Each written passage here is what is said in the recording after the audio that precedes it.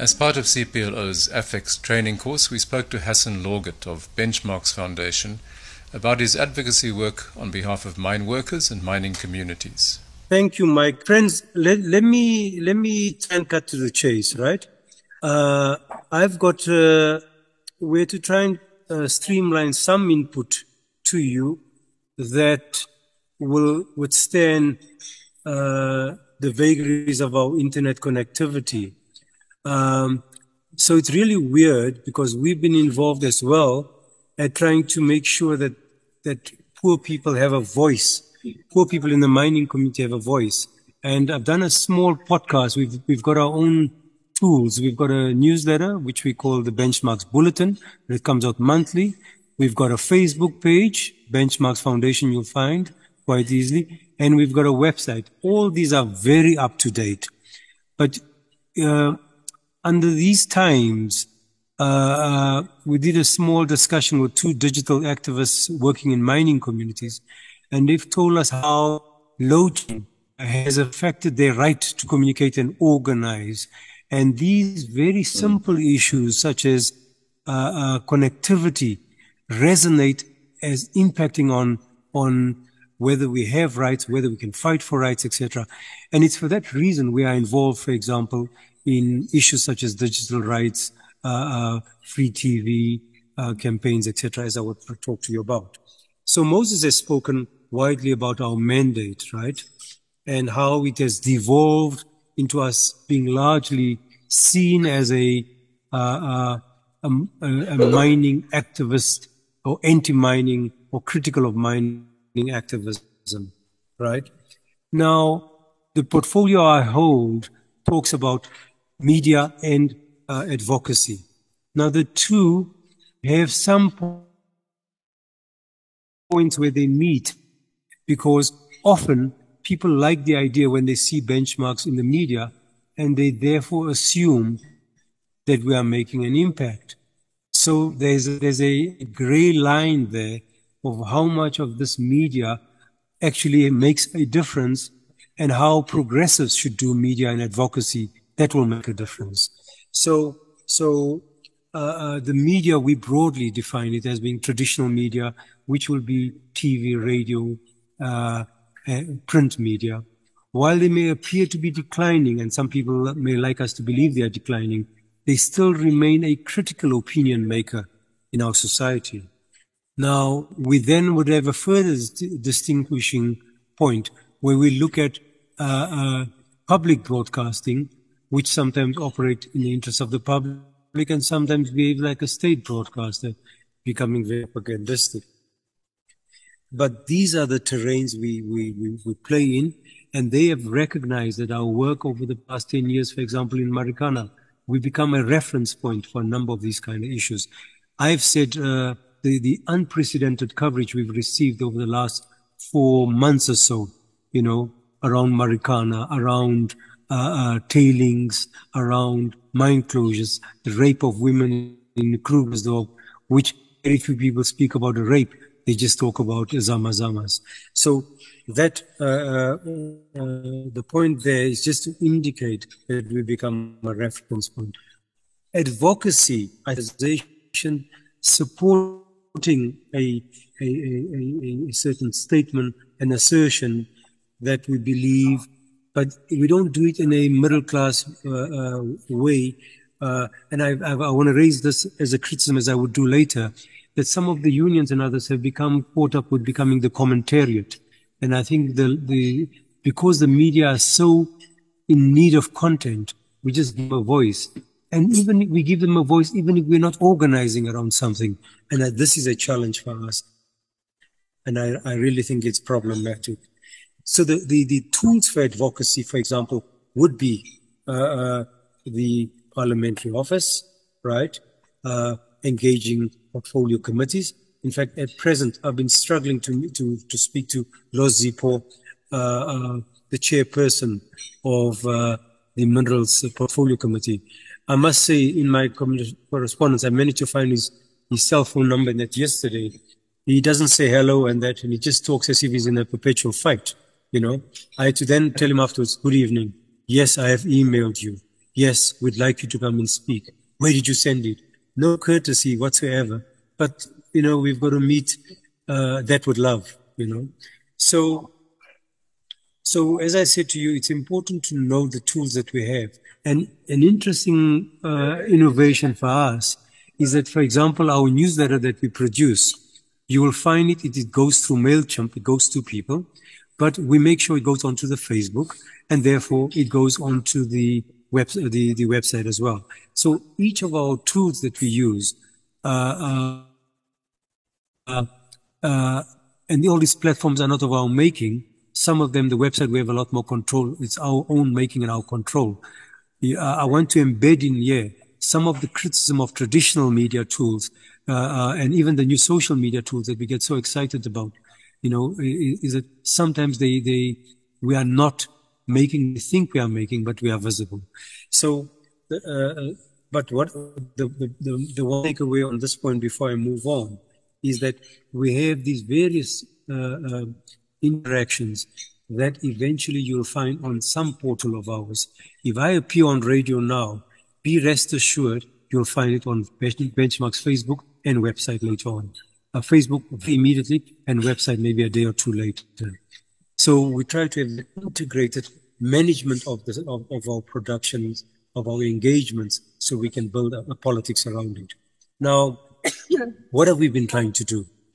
It is, we know we work in extractivism, which is essentially a big driver of capitalism, right? And thus,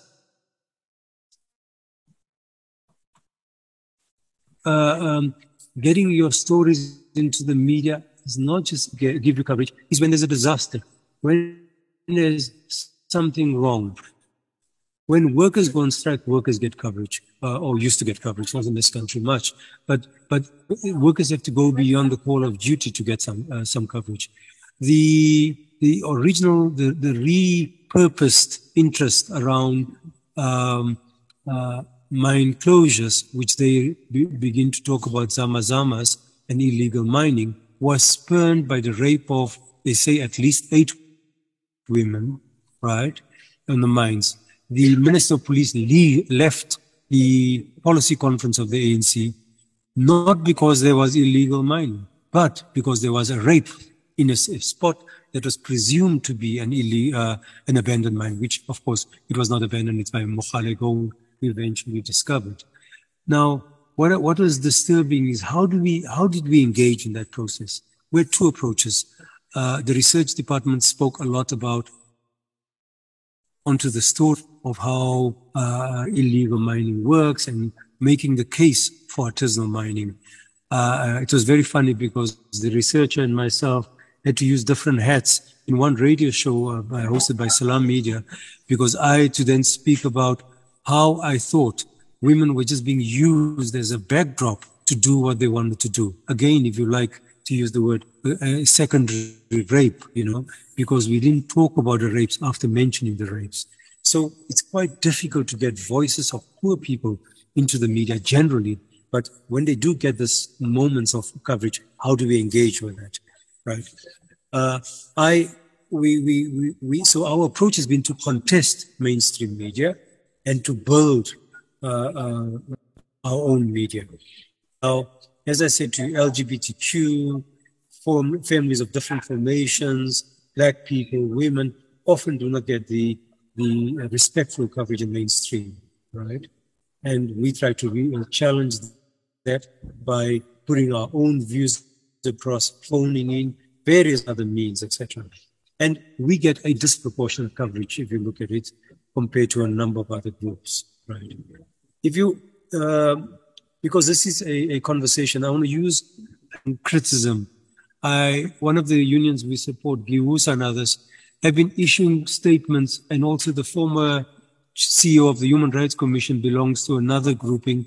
They issue media releases like hell, almost one a day. Essentially, they're serving the media frenzy because they're not effecting the kind of change that we want, right? And I've said they've begun to join the commentariat, you know, whereas we should be working with the proletariat, whatever remains thereof. Having said that, we had amazing all-day coverage from the SABC around the 10th anniversary of Marikana. But we could not have got that if we didn't organize a program on the ground in the area. Physical, real-life presence, witnessing the lives of people. We had a kind of speaking tour, etc. But it built on our historic work we've done there over the 10 years, right? We can come back to that. I'm flagging some of these, right? Now media and communications and advocacy on the other side may appear to be distinct, but if we are progressive, you should try to make sure that the language and messages speak and reinforce each other. So the first point I raised is that if we're speaking about some issues that affect working people on the minds of communities, we should at least be in contact with them. We are not commentators from far away. So we should be very cautious, and we're not doing that well enough, not to speak about issues and things that we're not directly involved in, unless you can call onto a radio program as a commentator. We've been very active around, for example, I will share in the chat as soon as I start talking, some references of an ENCA program where I was involved with a number of other groupings, Minerals Council, the department, etc. There, our aim was very, very particular. We used the media to point out the failures of government to read their own documents, as well as to be kept accountable. In fact, they have disenfranchised poor people so that when you have a grievance in a mine, you may have to use a lawyer to get redress. There's no complaints mechanism, as is by right you should have. So in many ways, that this is not a mistake, it is deliberate.